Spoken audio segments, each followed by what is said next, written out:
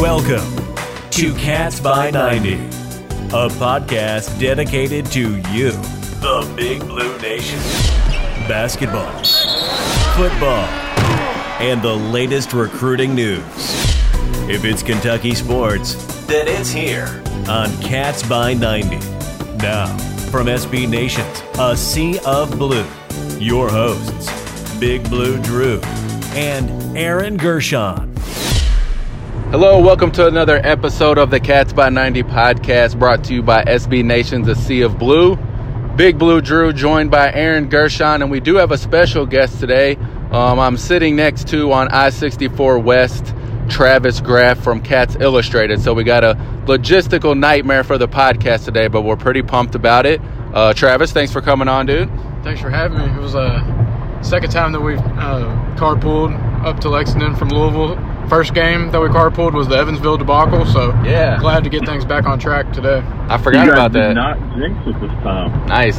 Like, even the opposite of that, the Cats played great. But and then, yeah, so Travis and I are driving back to Louisville from Lexington tonight, Sunday. Kentucky just smashed Lamar. And, Aaron, you are actually not in town either, correct? Yeah, I'm back in Connecticut for the week. I'll be back Friday night, so is it UAB Friday night that basketball playing? I think. I can't even keep track of all these non-conference teams, so I'll miss that one. I'll be back for to cover the Louisville game Saturday at noon, which should be a really fun game. Highly competitive, that's for sure. Way different than the game we saw last year at Louisville. Yeah, for sure. So that's kind of the reason we delayed this week's episode. Obviously, it's just a weird scheduling time of year. We have 3 games in 3 days, with Kentucky playing basketball against Mount St. Mary's on Friday. I know the 3 of us were there. Then football yesterday, you guys were there. And then Travis and I at basketball tonight. So tons of stuff going on. Hopefully the audio is decent on this episode. I know that it's not going to be as clear as normal. But again, we're up against a logistical nightmare today on the Cats by 90 podcast. But we're not going to shy away from the norm, though. So we are going to get into the In My Feelings segment, get a few things off our chest as before we start another work week and all that. But my thing that pissed me off this week is going to be easy because it just happened. But Lamar's coach at the podium just pissed me off a little bit tonight. I don't know if you saw me tweet that or not, Aaron, but like for the listeners that maybe aren't going to hear about it, the dude, so this is how it started, Aaron. You know, Neely asked him, hey, give your opening statement. He looks at him like all cross-eyed and is like, y'all watched the game, didn't you? Why do I got to give an opening statement about it? So didn't start off on the right foot. He proceeds to go on giving a rather long opening statement. And Aaron, I kid you not, like every single question he was asked, he basically just made the excuse of his team is too little, they're not big and strong like Kentucky, so what were they supposed to do? It was extremely asinine. I was watching a little bit of the video you sent me over so we can post it on our site. And it's the complete opposite, really, of every other coach that's come in here this year, win or loss. Obviously, Evansville had to win, but you saw the Mount St. Mary's coach and their student athletes show class after the loss. EK, we knew what you were going to get with Coach Hamilton, but yeah, I was kind of surprised to see that. And I know I was reading up a little bit on Lamar before the game, and I know they had, I guess they were 4-1, and they had, I guess, a better resume early on and better roster than some of the teams UK has seen. But to me, it sounded like he almost came in expecting something and was pissed off as a result of it. And I get being pissed off after a loss, but no reason to be a douchebag, that's for sure. Yeah, what did you think about that, Travis? Am I just like totally being oversensitive about this, or was he just like complaining they were too little? I don't know. I thought he was definitely like every one of his answers somehow came back to they were too small. They were scared when they got in the paint. Like just kept on repeating the same stuff over and over again. And he said that they watched the Evansville tape, and if you watch the Evansville tape, Evansville's close to the same size as Lamar, so they didn't complain about it. Yeah, he was definitely agitated, but whatever. They took Lamar took their L. They're also the Cardinals, which I thought was funny. So get to beat the Cardinals twice this week, hopefully. But I'm moving along with what made me feel good this week, which was really easy. Thanksgiving week. Lots to always be thankful for and happy for around this time of the year. I spent some time with my family earlier, and Amy from Big Blue Express was doing a really good job, Aaron, at the questioning the players. She talked to like every player, just kind of like, who's the cook in your family and this and that. And you could just really see it on the player's face. I think a few of them were like, it really hit them. They're like, dang, you know, I'm not going to be home for Thanksgiving this year, and how different that is. And, you know, how much the people here now are their family, like even kind of us, you know, we're who they see now, you know, not their family. So it was kind of made me feel good just thinking about Thanksgiving, and it was neat to see the players kind of just reflect and give shout outs to the cooks and their family and some of their family's Thanksgiving traditions. Absolutely. I mean, tough for 17, or I guess not 17, 18-year-old kids, man. I mean, this is their first time away from home, but not only are they away from home, but they're in the spotlight, and they're pretty much everyone sees them but their family, so it must be tough, but glad to hear about that, and that is a great idea from Amy over there. What about you, Aaron? I know you're running on little sleep, so I feel like you have pretty easy ones for you. What's going on with you this week? What pissed me off is the reason I was delayed getting on this call is I realized I totally forgot my entire toiletry bag with all my prescription medication and my... That's the one thing you can't forget. Yeah, so I'm a little bit freaking out. Got to call a bunch of doctors in the morning now, so not really looking forward to that. Damn. So that's what pissed me off, and that's what sucks about traveling is I always seem to forget something, and this time I managed to forget the most important thing I could have forgotten. So that's on the bad, but on the good, I got to, you know, just kind of go with what you were saying. It's good to be back here. I mean, I don't get to come home nearly as much as I would like to, so good to be back in Connecticut for a week, see the family a little bit, and then get back to work on Saturday morning. Good stuff, good stuff. All right, Travis, well, you're your first time on the Cats by 90 podcast, brought to you by SB Nation's A Sea of Blue. So what is some stuff that pissed you off and made you feel good this week? All right, something that pissed me off is looking at my gas tank right now. Started off the weekend with a full tank, and then 3 trips to Lexington from Louisville this weekend to cover 2 basketball games and a football game. I'm clearly on E right now. That'll do it. And something that made me happy this weekend was in the post-game interviews, Tyrese Maxey was asked what he was thankful for this season, this Thanksgiving season, and he said that he was grateful that his dad got to travel up and be with him and some family members this weekend or throughout this week. And that's a big deal for him because their family's going through a lot right now. His dad's been ill recently, so that's something that made me happy. Good stuff. Yeah, I heard you mention that to me when we were walking out, and you can tell that Tyrese Maxey, especially his family, is really, really important to him. He talks about them a lot, and he's also a big Avengers fan, I learned today. I asked him what his favorite movie was, and he's like very rapid-fire Avengers. Spider-Man's his favorite Avenger, so a lot of light stuff after the game today, but that's how it goes when you bust up a team by 20 points, and I guess that's a good place to start too, guys, is basketball, just since it's fresh on our mind. But I mean, we really take a look back now. Kentucky's put together 60 strong minutes of play. When you look at the last 20 minutes versus Mount St. Mary's, and then pretty much the whole game today, there was a few stretches here and there where they kind of let Lamar creep back in it, but overall, I mean, definitely their best performance since the EKU game, no doubt about it. And, you know, they get away with a 20-point win. Lots of statistical things to be happy about. The Cats made 10 threes. Junior Nick Richards flirted with a triple-double. How did it look on TV, Aaron? I know it's always different from press row, the view that you get, but what stood out to you today? And, you know, is this fool's gold, or do you think this last 60 minutes is kind of reflective of what we're going to see moving forward with Kentucky basketball? No, I don't think it's fool's gold. I think if anything, fool's gold, it's the Evansville game. I mean, you're looking at a team that was banged up, and you know what? They were, I mean, the hangover effect of being the number 1 team in the country looked pretty damn real, but, you know, that game took so much away from the Michigan State win. I mean, you go in and beat the number 1 team in the country, and Cassius Winston, who might just be the best player in the country, just going into the season at least, because given his experience. And, I mean, I know the score was only a 6-point win, but they beat them pretty good. I mean, it felt like a win really from early on to the end. So kind of try to keep that. I tried to keep that game in the back of my mind, even after the Evansville game and the Utah Valley and the bad first half against Mount St. Mary's. But yeah, no, on TV they looked just as good as I'm sure they looked there. I mean, Nick Richards just looks completely different this year. I think it's safe to say we're finally going to get the Nick Richards that everyone was expecting when he signed here as a 5-star freshman in 17, and he's finally going to live up to the hype. It definitely looks like that. And Tyrese Maxey today, man, he looked just like he did the last time I watched him on TV, which was at the Garden. He's faster than anyone on the court, more confident than anyone on the court, smiling more than anyone on the court. So good to watch. And I also thought Keon Brooks did a lot of good things. I thought he got a lot of minutes, which I know Travis has been wanting for him. And I thought he did pretty dang well with those minutes, even though it didn't necessarily pop up on the stat sheet. Yeah, Travis was just talking about Keon Brooks starting to get the bulk of those minutes at the 4 spot. But I will say, too, Travis, the Cats really screwed you because on Friday when we were sitting next to each other, you put on Twitter that they were going to hit 10 threes. They did not. And tonight they did hit 10 threes. Oh, yeah, I was just one game early on that. I've seen them getting into more rhythm over the past couple of games. They just haven't fallen, but they're getting the passes are more crisp. There's more ball movement, more inside-out action, and they just fell tonight. And hopefully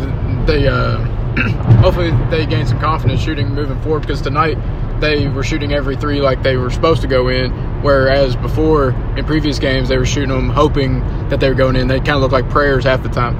Yeah, I completely agree. I try to do a lot of reactionary photo taking, so I'll watch for the three to go up and then I kind of just focus my camera in on the player. And tonight it just felt like I was waiting for the crowd to erupt. You're right, they were shooting with more confidence.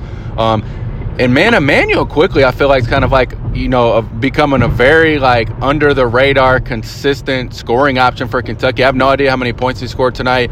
I know he hit a couple threes. He had a nice driving layup, but his offensive game is really improving. And, when you can have Ashton Hagans in the game, who's also playing pretty phenomenal over the last 60 minutes, Tyrese Maxey, that trio of guards is great. And then, gosh, Nick Richards, if you're going to sacrifice all these preseason or these early season woes to potentially have this Nick Richards for the rest of the season, you have to take that all day, because he is playing like a game-changing college basketball player. Is he not, Aaron? Oh, yeah. It's night and day. Like I said, this is what Kentucky expected from him. Freshman year was obviously not great. It looked like early on as a sophomore he was going to turn around. Remember that second game of the year, I think he had, 19 rebounds and a double-double, closing on a triple-double that game. And then, what is this now? 3 double-doubles. Tonight he had a career-high 7 blocks, was closing in on a triple-double.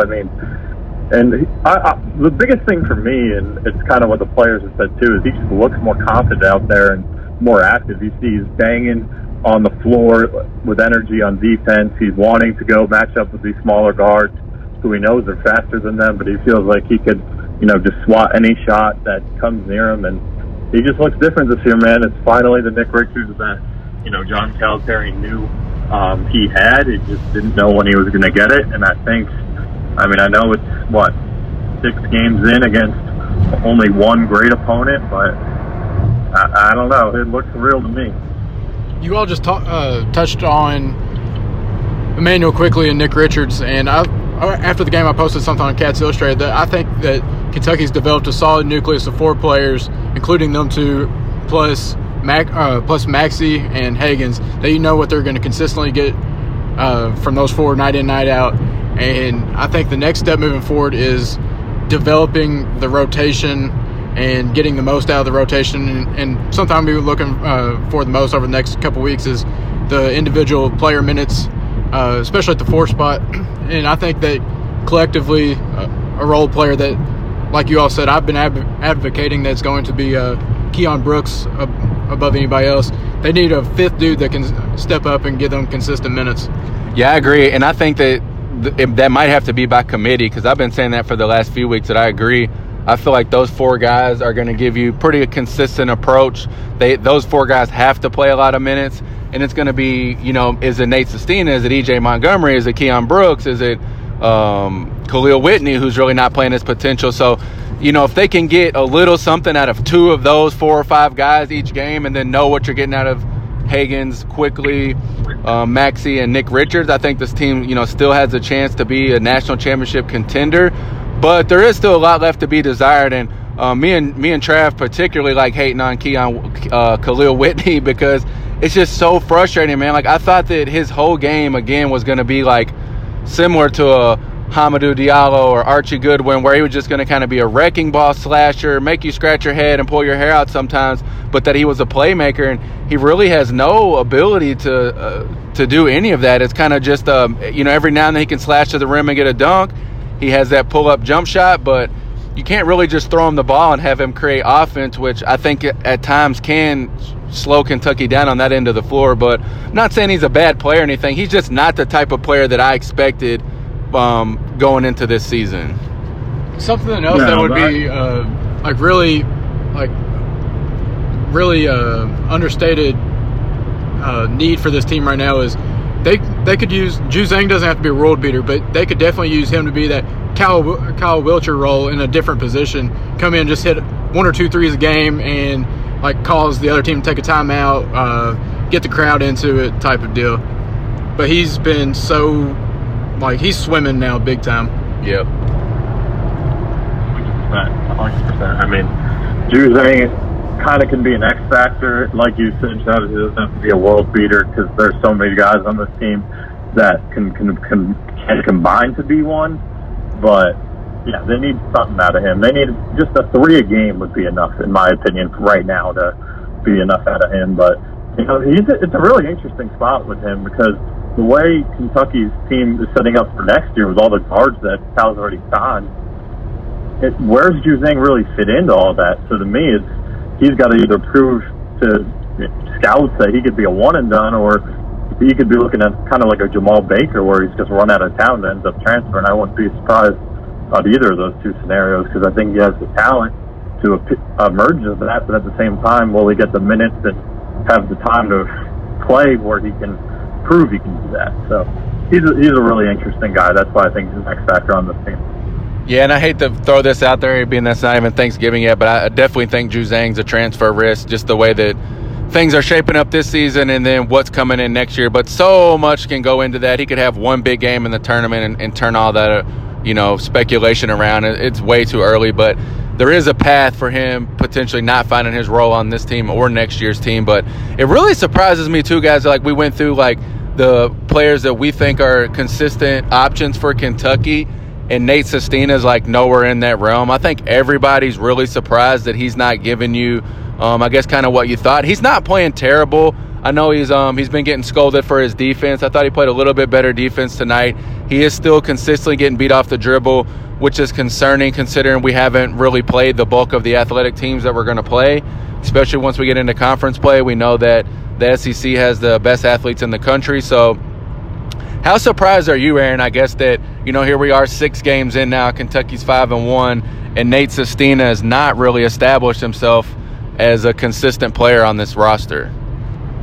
Yeah, I think inconsistent's the perfect word, really, because, look, they don't win the Michigan State game without him. Eastern Kentucky, he had a double-double. Aside from Nick Richards, he was the best player on the floor, and since then, it's what the hell has happened?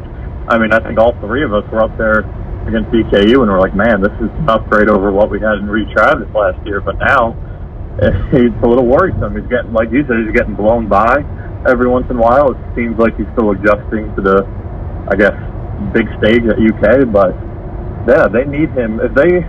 He's definitely somebody they need because they're already slim in the depth chart when it comes to forward positions. I mean, Richard should be fine, but you don't really know. With Montgomery still, I don't think we can call Montgomery a consistent player at all yet. I think he's played okay since coming back from the injury. To me, he still looks a little hobbled out there from the TV perspective, so we'll see if that injury has any long-term effects on him. But if they want to be the team they want to be, they need to get the Sestina they had the 2 first games of the season, and even the preseason. He was arguably the best player they had during the preseason. What do you think, Trev? Because I know you, and I agree with you. I think they really need to start mixing Keon Brooks in there because there's just so much talent there. But do you think Nate's going to be able to be that guy come the spring, or is he just always going to kind of be somebody you sprinkle in and are hoping for the best?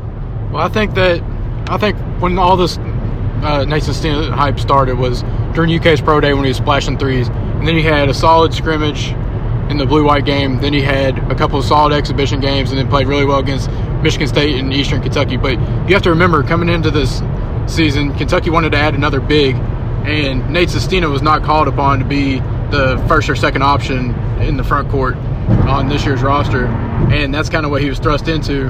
And I think what he has given you the past couple of games is what is going to be consistent for him from here on out, because that's what he was brought here to do. He wasn't brought here to score 12 points and grab 8 rebounds a game. He was brought here to be like a 6-4 guy off the bench or a 6-5 guy off the bench. And I think that his early performances put a lot of what's the word I'm looking for? A lot of high expectations on him.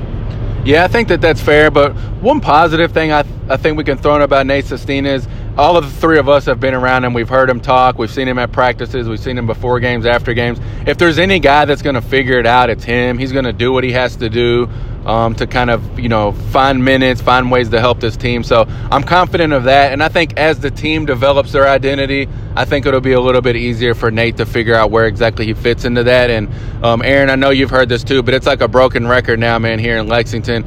The key phrase right now is just Camp Cal, Camp Cal, Camp Cal. Players, coaches, everyone's kind of just hanging on right now, trying to win these games, get as good as they can. But ultimately, they're waiting for these Camp Cal opportunities to have extended practices, extended time together to try different things. And so now I guess the Cats will have UAB on Friday, Black Friday, day after Thanksgiving. And then they'll move after that. It's like, I think the 5 or 6 straight weeks where they just play on Saturday. They have Fairleigh Dickinson and then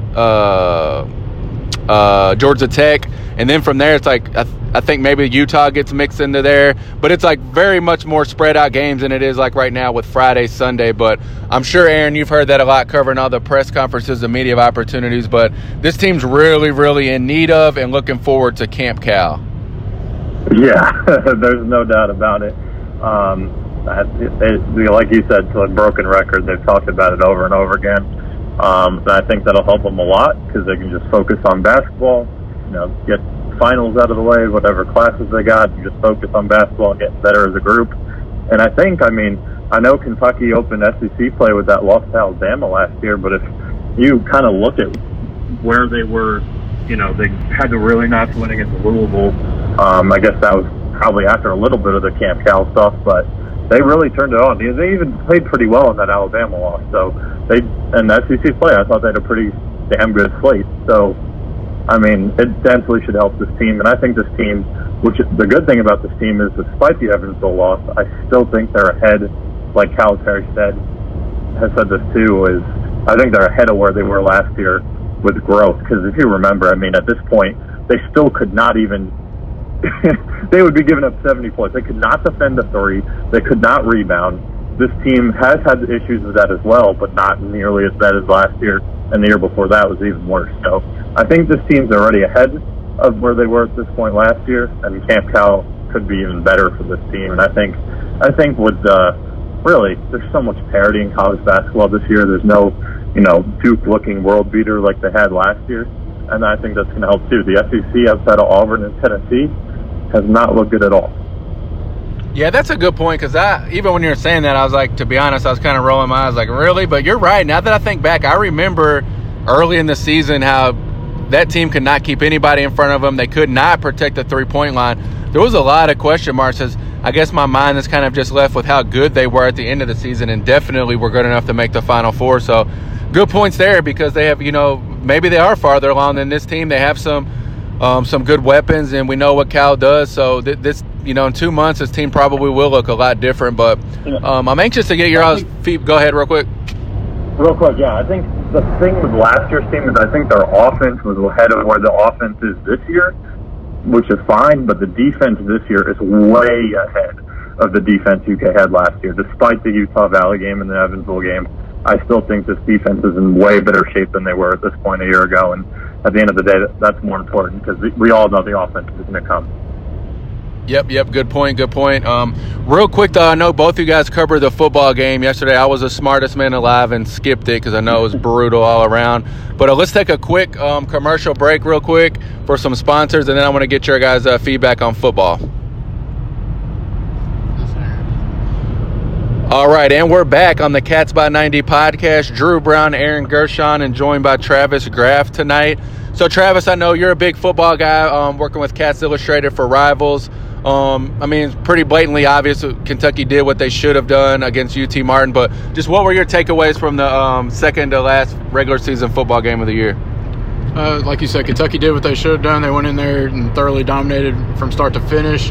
The key thing that stuck out to me was Kentucky was still able to impose their will while playing super vanilla on offense and defense, not giving Louisville anything new to look at in the film room. And the biggest thing probably for Kentucky moving forward was they were able to get a lot of their redshirting players some quality reps in the second half. The second, third, fourth strings, hell, even fifth strings at some positions were getting the majority of the snaps in the second half. But I think the main thing was they didn't, like I said, they were playing vanilla. They didn't let Lynn Bowden run the ball very much outside of a few plays. And having him and everybody else completely healthy going into the Louisville game is huge. What about you, Aaron? Well, that's a really good point by Travis and Lynn Bowden. Lynn Bowden talked about it a little bit more sarcastically after the game, that he was asked exactly that. Like, it sounds like, because they talked about having a lot of new wrinkles by the time they played Louisville, and Lynn was asked how nice it was to, put the game away and not show those, and he just put his finger to his lips and said, "That's all I got." So they definitely have a lot in store for Louisville that they did not show against UT Martin. But yeah, I mean, it's pretty easy analysis. They whooped UT Martin like they should have. I think they even played, I thought they'd win by a good margin, but putting up 50 points with, you have walk-on Tyler Marcray with a 45-yard touchdown, a bunch of walk-ons getting to play. I really thought the defense really, I think it might have been you and I, Travis, talking after the game, where this Kentucky team, 3 to 4 deep, is just so much better than it was at the beginning of the Stoops era when he was still left with Joker Phillips pieces. I mean, these guys playing obviously looked raw, but you could see the potential that they could one day be guys on this team. And that's something you got to credit Coach Stoops for, and you got to give Stoops so much freaking credit with this year's team, man. You lose 3 quarterbacks, you lose your best 2 players from a year ago, you lose your entire secondary, and your secondary is better this year. You find a way to a bowl game, and you got to just tip your hat to that. Yeah, I think I saw a tweet this week that was like, Kentucky can still win 8 football games, and Mark Stoops is basically redshirted, 18 true freshmen. So, I mean, every single true freshman on the team is redshirted. So it's unbelievable, when you think about where Kentucky football was before he got there to, kind of finding them in the middle of the pack of the SEC this year with a really, really good roster assembled for next year. But we're getting very close to the end of our carpooling destination here, me and Travis. So I definitely want to get your guys' thoughts on the Louisville game. Obviously, biggest rivalry game of football and basketball. It's our biggest rival. Kentucky did what they were supposed to do. All the pressure's off for the most part, other than it being a rivalry game. They've achieved their bowl win or their bowl eligibility. The thing with me on this game, and I'll let you guys talk, is that Louisville just can't stop anybody. They're giving up almost 33 points a game. Their offense is all predicated, on heavy hitter plays, which Kentucky just doesn't give up. So I like the Kentucky's chances in this one. I think that they'll do well, and if they get to that mark, that 33-point mark that Louisville's given up every game, I think they've given up 45 points in 7 of their 11 games this year. I just don't see them being able to beat Kentucky because Kentucky's just not going to surrender that many points, I don't think. Go ahead, Travis. I'll let you go first. I know your carpool thing. Something I wanted to touch on real quick on the depth chart situation. We were talking about the other day on our podcast. Kentucky has always had first stringers that could compete in the SEC, but once you had to sub in that second, third string, it was just Jimmy's and Joe's didn't compare. Mm-hmm. And then I had John Young on our CAT Scan podcast last week, and he said the goal that everybody's looking forward to is everybody redshirting next year. And when you have guys like Justin Rogers, that is going to be a borderline redshirt, and he's a 5-star. That's never been done before at Kentucky. Being able to redshirt quality, that's how programs get built, and that shows that Kentucky didn't just build for that 10-win season a year ago. They're building a program moving forward. But in terms of the Louisville game, Drew hit it right on the head. Louisville's best offense is predicated on drives that have explosive plays of over 20 yards, and Kentucky's explosive play defense is top 10 or 15, I forget exactly what number, in the country in explosive play defense. And I think Kentucky's going to be able to just run the ball down their throats repeatedly. And I think that the only way what Louisville wants to have happen is them get a about 14. Gaslight. Yeah, there it went. About 14 points early. If I was them, I'd want to receive the ball because Kentucky does not want to get in a track meet with them, despite how bad their defense is. And I think Kentucky's going to play Virginia basketball style football, and that they'll just sustain long drives and limit Louisville's possessions. All right, real quick, Aaron, we're here. What do you think, man? What happens on Saturday, Cats and Cards? Well, real quick, I know some of our listeners may not love it, but I got to give a huge tip of the cap to Scott Satterfield and what he's doing over there at Louisville. I mean, last year, Petrino left that program in shambles. The team simply hated playing for that guy. They go 2-10. Kentucky absolutely stomps all over them on their home field.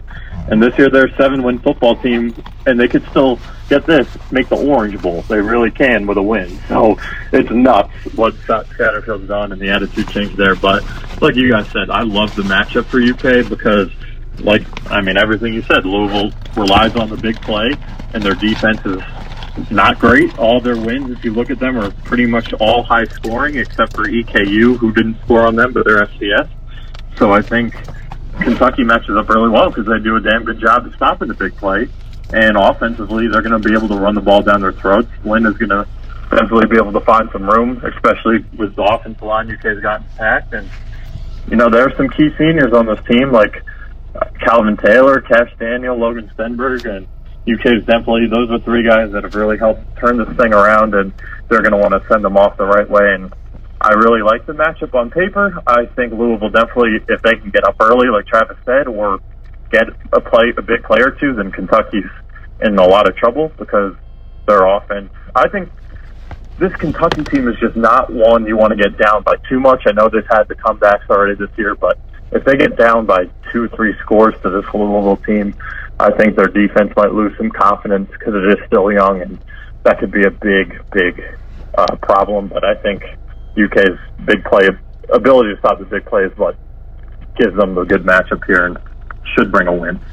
Yeah, I think we all agree Cats win. That was a good point, though, about Kentucky not getting down too far. And one thing that I'll end it on is the fact that analysis in this thing is really hard because the emotions are going to be raring at noon on Saturday. It's always a lot in that first quarter about which team kind of handles that better and kind of centers that emotion into good play on the field because a lot of times stats and stuff are out in these rivalry games when it comes to Kentucky and Louisville. But appreciate everybody listening. Real quick, that's a hell of a point. Because if you look at the last two times these teams have played, 2017, you had the Lamar Jackson fight that Jordan Jones kind of instigated. That game was one-sided for Louisville. Last year, Louisville had a godly amount of unsportsmanlike, and obviously we know that one. So really good point there. Yep, so we'll have to kind of see how it shapes up. I'm excited. I think I'm doing photos at the game Saturday. I know we'll all three be there. And appreciate everybody listening to the Cats by 90 podcast. Thanks to Travis Graf for jumping on. You can check out his podcast, too, the Cat Scam Podcast, and you can follow him at Trav_Graf on Twitter, and you can find my work at Cats Illustrated on the Rivals Network. Good stuff. Good episode. Good weekend. 3 wins by Kentucky this weekend in a 3-day stretch, so that's always nice. We appreciate everybody listening. We will holler at you guys next time. Thanks for listening. Make sure to follow Cats by 90 on Twitter at Cats by 90. You can also follow Aaron and Drew at @Gershon99 and at BigBlueDrew33. And remember, no matter the opponent, it's always Cats by 90.